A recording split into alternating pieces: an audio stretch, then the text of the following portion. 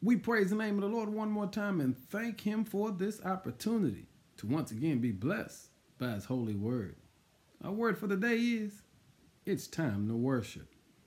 In 2 Chronicles 1, we find out that Solomon had enough sense to call all the children of God together and ask them to worship with him.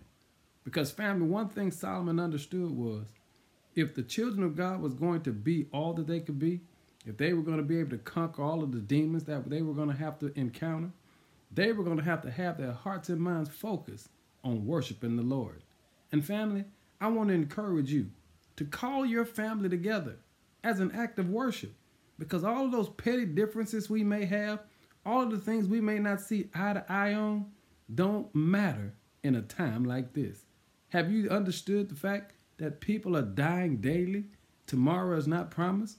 And those things that are keeping us separated are really not that big at all.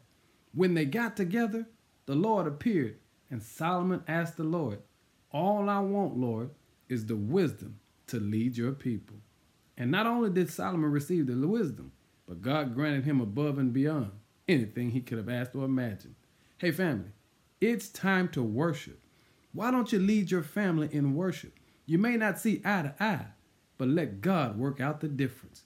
Because today is the day of giving God what we know He's due. And that is our honor, our glory, and our sacrifice. It's time to worship.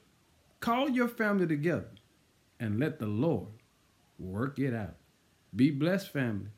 In Jesus' name, amen.